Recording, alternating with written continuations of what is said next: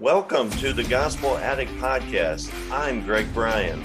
And I'm Jim Reske. We're gospel addicts because we believe the gospel of Jesus isn't just good news, it's the best news ever. We're addicted to the gospel because it doesn't just start us out in the Christian life, it is the Christian life. Join us as we look at the Bible through the lens of the gospel. Thanks so much for listening. Jim, you just recently taught on the book of Ecclesiastes and Song of Solomon, although we won't really cover Song of Solomon that much, but and I loved it. I loved your presentation. Oh, thanks, Craig. It was fantastic. I mean, very well organized. But let's just dive in with that. What were some of the things that changes you would make if you were to teach it again? Well, there's a bunch of little things. So I think I don't know where to start. Just in terms of a speaking exercise, because we touched on this a moment ago, talking about your presentation of the Psalms in Psalm 119. When you have a time slot, and we have an hour and 15 minutes. I used to kind of plan, like an hour's and 15 minutes worth of material. And well, that doesn't work because the people want to contribute, and there's a lot of interaction in the study. And not this one, but the one before, I said, I'm going to plan about 45 minutes, 50 minutes worth of material. There's plenty of time. And so that, for me, takes a lot of stress off the timing of it, because there's always, one of the biggest stressor is not so much covering the material. It's like, how do I time this out? And if you say, I'm going to time less. And what happened this time, I had about 50 minutes of speaking and then any questions. And then we had about 20 minutes of conversation about it, and people really had lots of thoughts on it, which I really like. So if part of that is, if I feel like if there's no conversation, people are like, oh, that's nice, I got to go. And then you're not touching anyone, right? So the fact that it spurs thoughts, I think, helps me feel like it's reaching people. And but then when I say 5 minutes at the end for Song of Songs, and that's all I really want to say about Song of Songs. So that timing part was good. But to do that, then a lot of things end up on the cutting room floor. And so some of the things we talked about, like in the pre-podcast, we were talking about that. So like when I was talking about the 3 different ways of living: achievement-based life, cause-based life, pleasure-based life. And I mentioned cause-based is DC, and then achievement-based is New York. In the pre-podcast, I had some stories about New York and New York's history, and there's just no time to bring those out, so just cut those out. And there's a bunch of little details like that. Like if I said, you got 2.5 hours to do this. Oh, okay, great. I got all kinds of, and then you just put it all out there, and I can keep cutting to get it down now. And I think that I like this pattern now. Do like 45 to 55 minutes. And then look at people interrupt you after you say 2 words, and your hand goes up. Okay, no sweat. We can talk, and you're not stressed about getting through your stuff. So. Are there any stories? Any stories you looking back, you wish you would have swapped out? Or well, there's 1 or 2 in the appendix. One thing I had this good stuff in the appendix. So let's get to that in this podcast a little bit. There's a couple of verses in there about that we'll get to that I think are like money's the answer to everything. And we talked about a little bit in the pre-podcast, but we'll come back to that in a minute. So all those verses that I thought were like Solomon's wisdom, those all got in the cutting room floor. I took them all out like the night before. I had a whole section on, I basically was saying, here's the 3 sections of the book. We're going to talk about the professor's disillusionment, his attempts to find meaning, and his conclusion. And in the middle there was going to be all of the professor's wisdom. So when he says all these great sayings about, there's a time for everything, or actually, I wasn't going to cover that. But money's the answer to everything, and a great sayings, his wisdom. I left all that out because I knew, I'll never get through all this stuff, and I'll feel pressure to get through all this stuff. So that's some stuff I left out.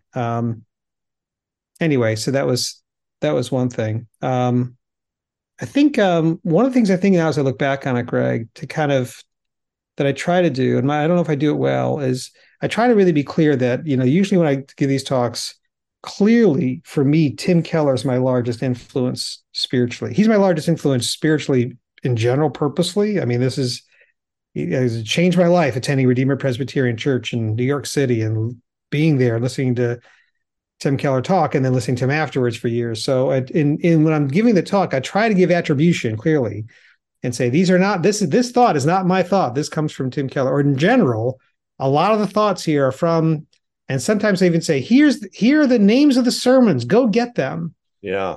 Make sure I'm giving credit where credit is due. So no one says, wow, Jim, I can't believe you came up with this scheme to say that there's a 3 ways to live: achievement, causes, and pleasure. Like, that's straight from Tim Keller. That's not me.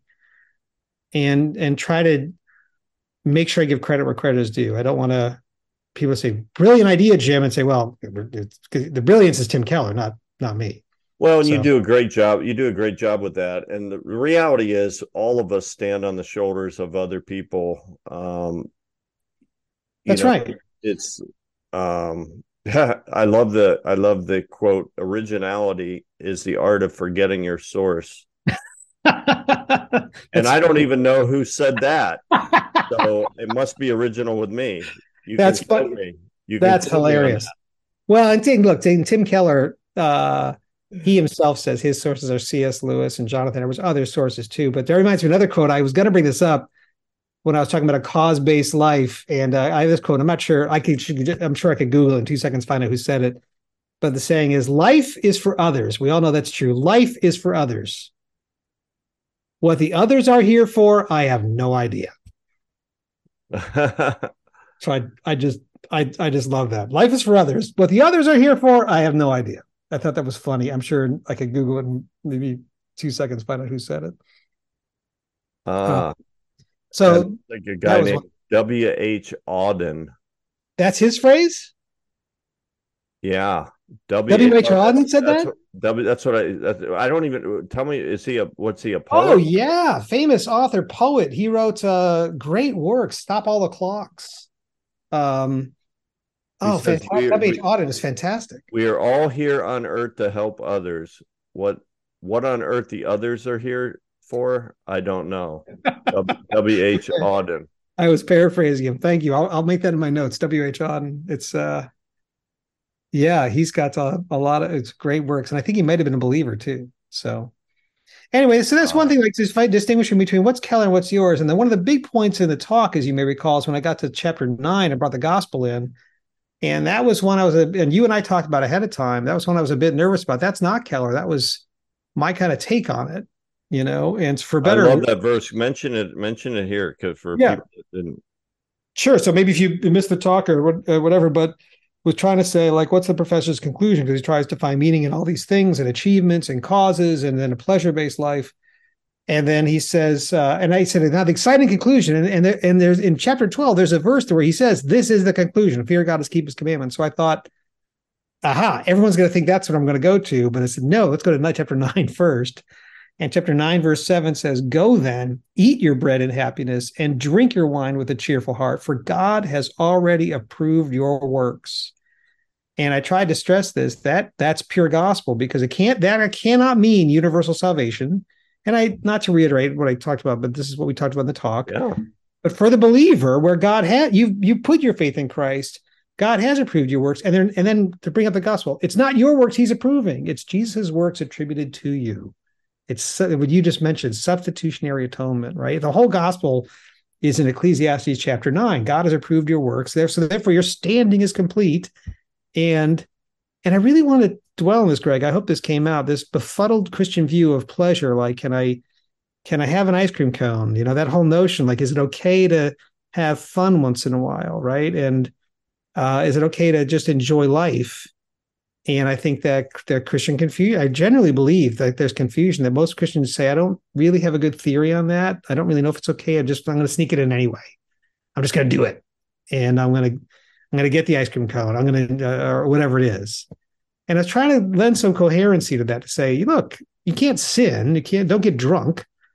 Right. But it's really okay to enjoy life. And in fact, Solomon goes on in chapter 9, the next verse, he says, let your clothes be white all the time, not black in mourning, right? Let your clothes be white all the time. Let not oil be lacking on your head. Enjoy life with the woman whom you love all the days of your fleeting life, which he has given to you under the sun. Now, here is one thing I thought of later that I wish I'd brought up. Solomon had like what 700 wives and 300 concubines, right? Right. Maybe So 800. so I mentioned at one point in the talk, look, like Solomon would tell you, if you're saying, if only I had endless stream of lovers, life would be complete, things would be great. I said, Solomon is saying, oh no, it wouldn't be. It wouldn't be. I've tried that. And I wonder if God took Solomon and said, look, Solomon, you're going to write Ecclesiastes, a thought experiment. Before you do that, I'm going to make an experiment with you. I'm going to let you be the human being that goes to the end of the three paths. You're going to go full on cause-based life, full on achievement-based life, full on pleasure-based life. You're going to get to the end of those paths. And even in the pleasure, I skipped this too, Greg. In the pleasure-based life, he talks about, I think we men read this, we see the harem part and all the wives and the women, but he talks about drinking wine too. So like substances and whatever. Now he would say substance abuse. I just partied my heart out, right? Someone would use Right. different language, but he's like, I had wine and the delights of men. I had all this stuff. So they're like, I'm pushing substance abuse too. I'm going to like really push the limits of pleasure in every hedonistic way I can. And I think maybe God said, I'm going to let you do that to report back to the world on what it's like at the end of the path, right? It's not because God's not, because Christians say, well, God let him have all these wives. How could that be right? And God's saying it's not right. It's not, just because he did it doesn't make it right, but it does make a huge spiritual point. He had all that you long for, that a lot of people long for. If only I could do these things, right? And they said, I had it, and it's not what you think. It would not do for you what you think it would do for you. And a part of the proof that I left out, Greg, is this verse 9, when he says, enjoy life with the woman whom you love. It's singular. Yeah. It's not, hey, and if you could be like me and have 100 wives, knock yourself out. There's none of that. It's almost like a refutation of his own life, right? He comes back and says, let me tell you what you should do. The one woman you love. And Proverbs talks about the wife of your youth, right? Yes. Yeah. Singular, right? Right. Unitary, like this, like, you know what you should do? Don't do what I did. Enjoy life with the woman whom you love, with your spouse, all the days of your life. That's your reward. And I kind of wish I dwelled on that a little more, but because it really is a kind of repudiation of his own lifestyle with his harems and all the rest. So That's good. That's good. Does it ever bother you? Because sometimes it's hard for me to reconcile in my mind how, when Solomon was granted one wish and he asked God for wisdom, yeah, and God gives him wisdom. And then yet his whole life is like this, kind of like goes off the train tracks, and um, it's like, I just, for years, I was like, if he's so wise, how could he stray so far? right. Do you think it's because God gave him worldly wisdom, but not necessarily spiritual No, wisdom? I think it's I never thought of the distinction, Greg. I don't know. Maybe you're right. I think God said, I'm going to give you wisdom, and I'm going to give you these experiences, and you're going to be able to reflect back on how great those were, and were you able to find meaning in life in those ways? Because Well, you like, know, because you did a great job bringing out. I love that you brought this out. The whole idea of being under the sun, yeah. and how Well, the up and about, under when you're under the sun, there's a way that seems wise to a man, right, but right, the proverb says there's a way that seems wise to a man. In the end, it leads to death. right, But then in the book of Ecclesiastes, he's able to go above the clouds. right. And that's where I kind of see, there's worldly wisdom, and there's earthly wisdom, and then there's godly wisdom.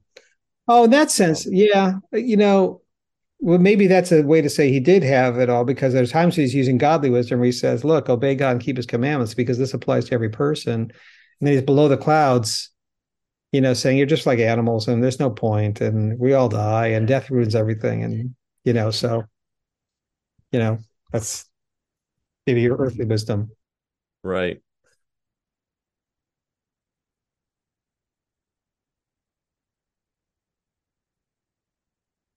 So what else Um,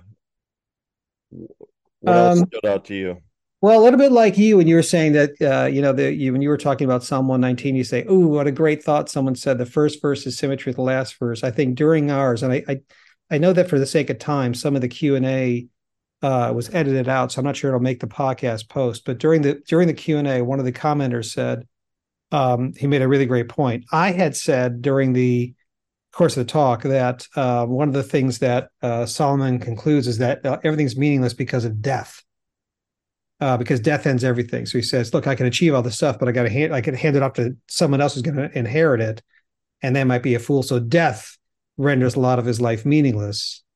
But it was Tim Miller actually who in our Bible study who chimed in and said it's actually two things that he talks about, and the point is that you don't control either of them. One is death that you have no control over, and the other one is time that you have no control over. And that's the point of that long passage at the beginning of chapter 3, Mm, where it was made into a folk song to everything turn, turn, turn. There is a season, turn, turn, turn. It's chapter 3, starts at verse 1. There's an appointed time for everything, and there's a time for every event under heaven, a time to give birth and a time to die, time to plant and a time to uproot what is planted, and so on and so on. And the point was, you don't control death. You can be as wise as you want. You don't control death and you don't control time. It's out of your control. And that's what gives him the wisdom. And as soon as, of course, as soon as he said it, like just like you, when you the Psalm 119, yeah. first and last verse that you were talking about in the last You're like, podcast, why didn't I think of that? oh, such a great, it's so great. But that's the way the Lord works. That's the way the Holy Spirit works. And I think that's one of the actual beauties of getting. That's why God wants Christians to gather together in fellowship, right? There are things that Right. you'll see. That is one of the nice things about the allowing for other people, like the a community of minds, That's right. because you do, um, yeah. I mean, even sometimes when you and I are talking, like we'll one of us will make a comment and be like, "Oh, I never thought of that. I never saw it that Yeah. way." And those are awesome times. So yeah, um, yeah, that's good. That's good. Yeah. Yeah. So Uh, that was a good moment. And I think that's actually a really great thing about it. So there were a couple other things. There was, like I said, the professor's wisdom that ended up on the cutting room floor. But I think we talked about this a little bit um, during the pre-podcast, the verse that says money's the answer to everything and how hard people stumble on that verse. And I think we talked about this in the pre-podcast, Greg, that a lot of the commentaries I read skip that verse entirely. They don't know what to make of it. It's mm, odd. They're talking about the few verses before and they have all these commentary. They skip that verse and they go right to the next one. Like there's if they're throwing up their hands. And yeah. how could he say money's the answer? What does it mean that he says money's the answer to everything? And for our listeners, it's chapter 10, verse 19. Men prepare a meal for enjoyment, and wine makes life merry, and money is the answer to everything. You think, how does the Bible say money's the answer to everything? How could that be? And the answer, first of all, is that he cannot possibly mean that he really thinks money is the answer because he's just talked about how achievement is not fulfilling. And he tried that and it didn't work. So he can't mean that, but he very, very quickly, all the verses around are talking about bad leadership and bad kingdoms and how, so what he's saying is, these types of bad leaders, their kingdoms fall apart and they're the ones who are drinking wine and eating their meals in enjoyment and just saying money's the answer to everything. They're running their kingdom for money. So it's just another example of bad leadership. That was one commentary that made that clear. And then the light bulb went off, said, oh yeah, of course, that's the obvious meaning. So, Mm. um, yeah, that was one thing. And then the other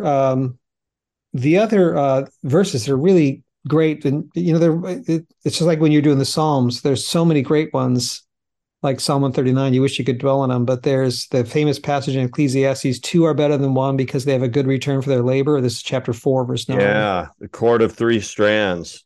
Exactly. It's so great, right? Yeah. It's, Yeah. and you tell me, what does it mean, Greg? Well, I mean, the cord of three strands is the third strand is God. It's Jesus. It's Right. the key to a strong marriage.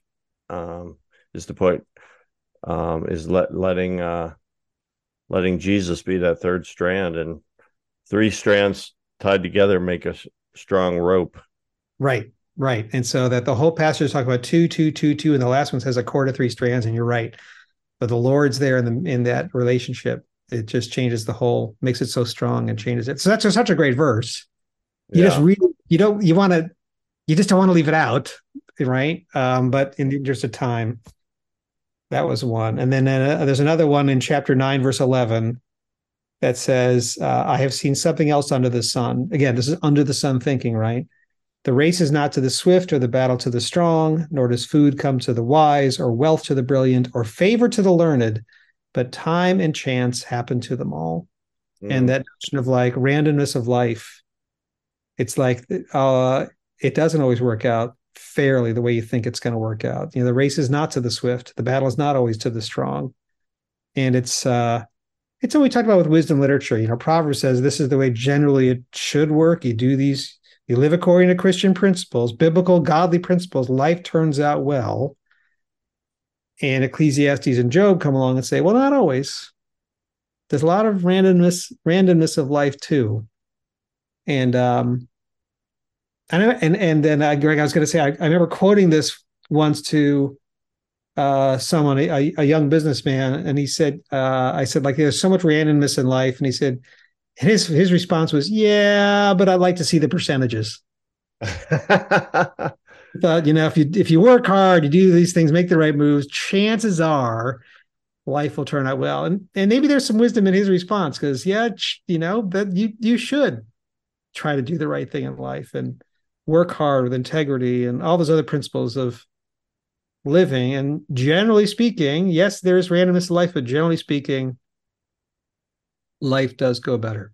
So, yeah, and then you didn't talk about Ecclesiastes 11, verse 1. Cast your bread upon the waters.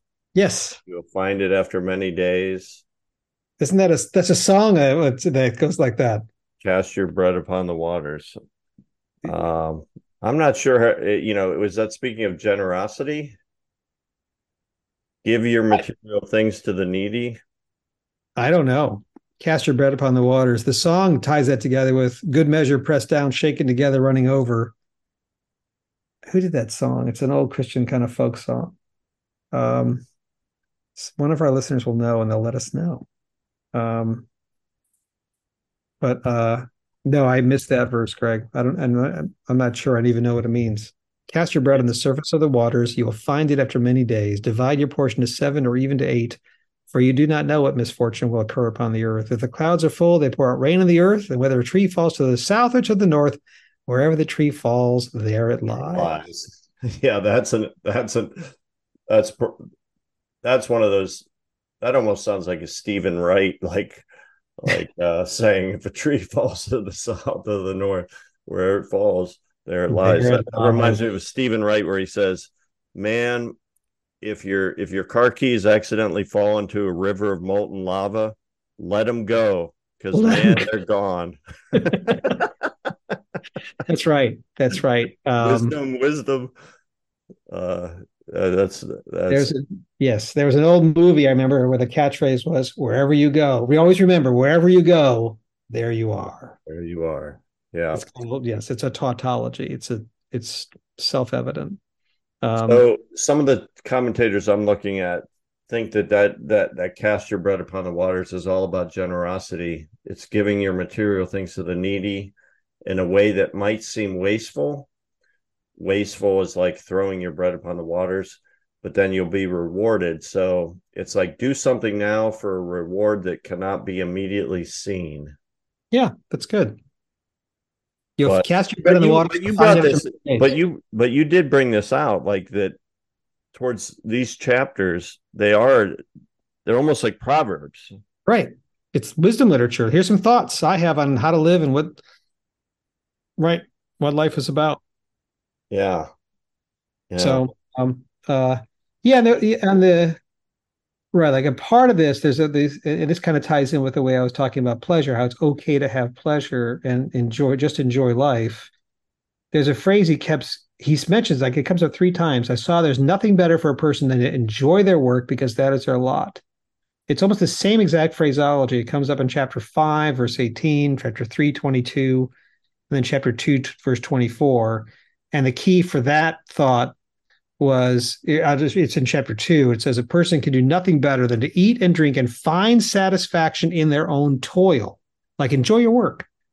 This too I see is from the hand of God, for without him, who can eat or find enjoyment? And the point of it is you have to be with him first. If you're with him, if you're in him, if you're saved, if you're a believer, if you're in Christ, then you can find happiness in these things because you're not looking for them to form the basis of your identity. You're free from that and you can actually enjoy them.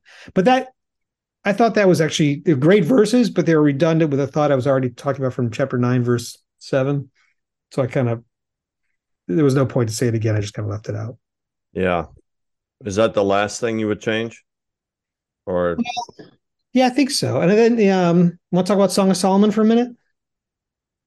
yeah, I thought you did a great job. 5 minutes. Yeah, expressing the different views of it. I thought that was very interesting, and how they're very adamant, very strong feelings against the people that believe different than them. That's right. That's right. And big names. I didn't mention this, but John MacArthur is one is Literalville. No, absolutely not allegorical. Oh, it's just literal. It's just a lover, and really. Well, and I think there are people who say if I don't, I will dilute scripture somehow. It seems like that's the backdrop of, But there's so much in the Old Testament that there's all kinds of allegories about Israel. Oh, yeah. I think, let me find the verse now, where the Bible itself, New Testament writers refer to the Old Testament in allegorical terms. Mm. Galatians, this is the one I was thinking of. In Galatians 4, Paul is talking, Galatians 4:24. He's talking about freedom and Christian liberty and like being the law versus grace. And he talks about Abraham had verse 22, Abraham had two sons, one by the bondwoman and one by the free woman. And then verse 23, the son of the bondwoman was born according to the flesh, and the son of the free woman according to the promise. So he's talking about, grace versus works. Verse 24, this is Paul writing. This is allegorically speaking, for these women are two covenants, one proceeding from Mount Sinai, bearing children who are to be slaves. She is Hagar. Now, this Hagar is Mount Sinai in Arabia and corresponds to the present Jerusalem. We don't have to talk about it anymore, but he's clearly reading that Old Testament passage allegorically. He says so. It's not like it's wrong to do that. You do have to interpret scriptures. You don't get too far, but it really felt like almost a hostility from the literal people towards the allegorical point of view. Like, oh no, don't go there. Not 1 minute. So, do you feel solidly where you stand on this? I've always thought it was allegorical. I thought the whole beauty of it is allegorical. I thought the whole point of like, why is there a love story in the middle of the Bible? And the literal people say, well, it's just there to say romance is okay and sex is okay. It's like a little lesson for us all. Okay, that's nice, but it's such a gushy love poem. Yeah. Oh, and you talked about how Psalm 151 was not canon. People like for early on, Song of Songs supposedly from very early on said people said, "Oh, that's inspired scripture." Like, really? Yeah, I mean, this is long before Christianity. This is in the Jewish. Supposedly, they easily right away that's inspired because they thought this is really allegorically about God's love for His people. Yeah, and it is. It's just now we say His people are really Christ, the church, Christ's bride, right? Yeah. But they always thought that way. Like this is God gushing over us, and that's why we gush over Him because for the whole Bible, soup to nuts, start to finish, is meant to be a love story. I had you and I lost you, and I'll go to any lengths to get you back. Yeah. So yeah, like that. I've kind of come down to the allegorical side. I was actually surprised to see people strongly against reading it that way. I thought, okay, well. Yeah, that's interesting. Yeah, that's the way I feel too. I mean, and it fits with the rest of Scripture.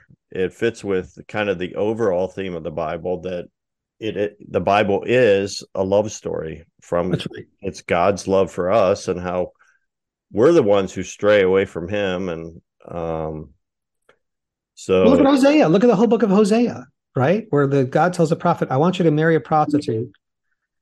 The whole thing is an allegorical relationship to represent God's, love for his people and how his people have gone astray, and yet God still comes after them and loves them. yeah, So, it's written by um, Solomon, and Solomon loved all these different women, but here he's writing about one woman, right, right, right. which Oh, I and so wonder if that ties into that verse you mentioned earlier, that, hey, right, of the one I lost, the one that you really love, maybe, right. um, be a one woman man kind of thing. Yeah, that's Um, right. And the inverse is true. Be a one guy gal, I guess, or however you'd say it. Be a one man woman. right. Uh, Um, that's interesting. Anything else about song? You well, yeah, I did find it interesting. I read one interpretation how they tried to. It's all written in first person. My lover is this. My lover is that. And there's some headings that kind of give you an idea of who's saying what and when. But the notion of who's saying what and why, there were different interpretations of that. And the one I read in the class was one commentator that said, okay, this is the way the pattern: girl meets boy, girl separated from boy, girl meets king, king likes girl resists king, girl reunited with boy. That's just one interpretation. There were others that read it differently, like what the point is. So that one made a lot of sense to me when I went back and read it, but there's different points of view on that. So um, mm, I'm not sure what is to be gained by going down that rabbit hole. I thought that's one way to look at it that makes sense, but you know, there's yeah. not much to debate that. Well, Jim, I think this has been good. We've is there anything else you want to say about Ecclesiastes or Song of Solomon? I think There's one thought, but I think you can probably cut this out later in post and edit this out. But I'll tell you. But I think you would probably edit this out. We were talking about that idea of money is the answer to everything. I don't know if I ever told you this, Greg, but when I went to New York and worked there, and I thought about telling this story when we were there, but I cut this out too. Um, my dad worked in a factory and I don't think he ever made more than $22,000 a year, something like that. And when I went to New York and the amounts of money, one of the first deals I did as a lawyer, did I tell you this? The guy, I don't he made a, remember. we sold his business. It was a mutual fund business. He made $125 million personally, and he bought the most expensive apartment in Manhattan at the time. Um, I think it was $50 million. Maybe it was like $100 million. I don't remember. It was such an astronomical amount of money, and I just never seen money. People think, my parents wanted to make sure I had a job that had health benefits. Make sure you get a Right. job with benefits because that's when you were flipping burgers in high school, you didn't have benefits. So it's important when you go to college, you get a job with benefits. And these are people making hundreds of millions of dollars. And then the thought, Greg, was not just the personal wealth of individuals, because that was staggering to begin with, but the sheer size of the money when you start dealing with the capital markets. So you start dealing with helping companies access capital, hundreds of millions of dollars at a time. And then I realized, here's my big thought on, and this was actually my first thought when I read Money's the Answer to Everything. Um, the money, the money is so enormous. It's almost an entity unto itself. The money is almost like a living and breathing entity Hmm. that it always, always hungry and seeking return. And governments try to grab it and say, well, I'd like some of that. And I'm going to divert it to this purpose. And the money says, nope, we're going to go over here. So if the Chinese government, for example, clamps down on Hong Kong and says, no, we don't like this, we want to take all the money, will say, okay, we're going to go to Singapore. And the money will just move. The money is like as cold and brutal as outer space and as living and breathing as a newborn baby and hungry. Ah, It never sleeps. That phrase from the movie Wall Street: money never sleeps. yeah. Money is always on the lookout. And there's a sense in which it's always seeking a productive return So the vast quantity of money, not the few pennies you and I get to take home as a paycheck, but the vast quantity of money is roaming the surface of the earth, like as if the earth is formless and void, and the money is always circling the globe, looking for a productive use to cultivate creation and make it more productive. If Wow. there's a solar panel plant in the Philippines, it'll find it. And if there's a lithium mine in Iceland, or Greenland, it'll find it and fund those.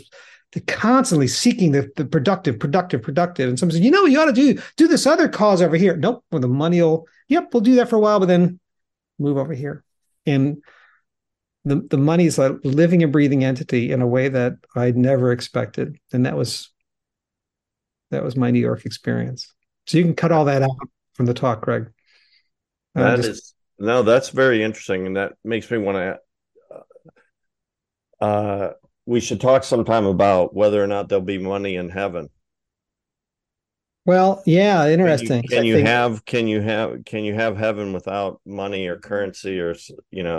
Well, you could say the money itself isn't bad. It's the love of money. It's the abuse of money. It's the greed, right? But as a medium of exchange, it's an efficient medium of exchange. So you kind of need all that. And if you're in a world where everyone is completely other centered, I'm not hoarding, I'm not greedy, I'm not worried about my next day or my next meal. So I think there can be absolutely be money in heaven. It just but it wouldn't be viewed the same. It wouldn't have the same significance. It wouldn't have the same distortions it has here. Thanks for listening to this episode of the Gospel Addict Podcast. Feel free to contact us via email at gospeladdictpodcast@gmail.com. Stay tuned for our next episode, and remember, on your worst days, you're never beyond the reach of God's grace, and on your best days, you're never beyond the need of God's grace. See you next time.